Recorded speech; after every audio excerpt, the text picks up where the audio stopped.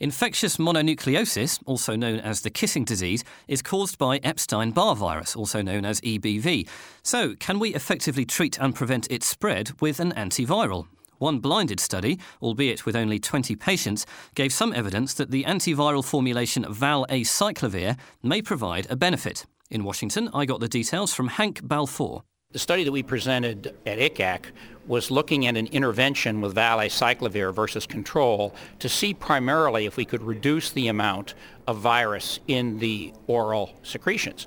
Another thing we did, though, was to look at the clinical effects of using an intervention in terms of a severity of illness score where we graded students 6 to 0, 6 being you can't get out of bed, and 0 meaning you have absolutely no symptoms at all. You can go out and play Division I football.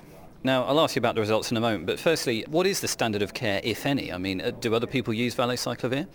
The standard of care is really symptomatic with reduction of fever and management of pain and sometimes the swelling in the throat with steroids. No set protocol for use of antiviral drugs is standard of care at the moment.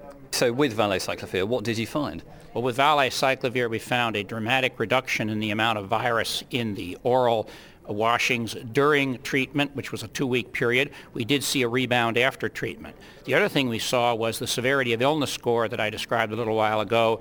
The illness was reduced in severity and duration among those subjects who received valacyclovir as compared with their control counterparts. Did you also find anything regarding person-to-person transmission of the disease?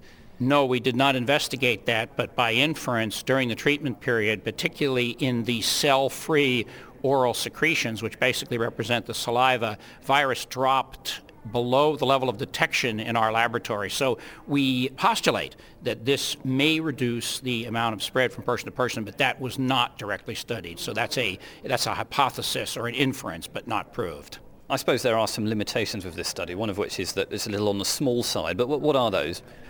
There's a list of limitations. We have to be careful when we do an initial trial like this. There were 20 subjects, so small size.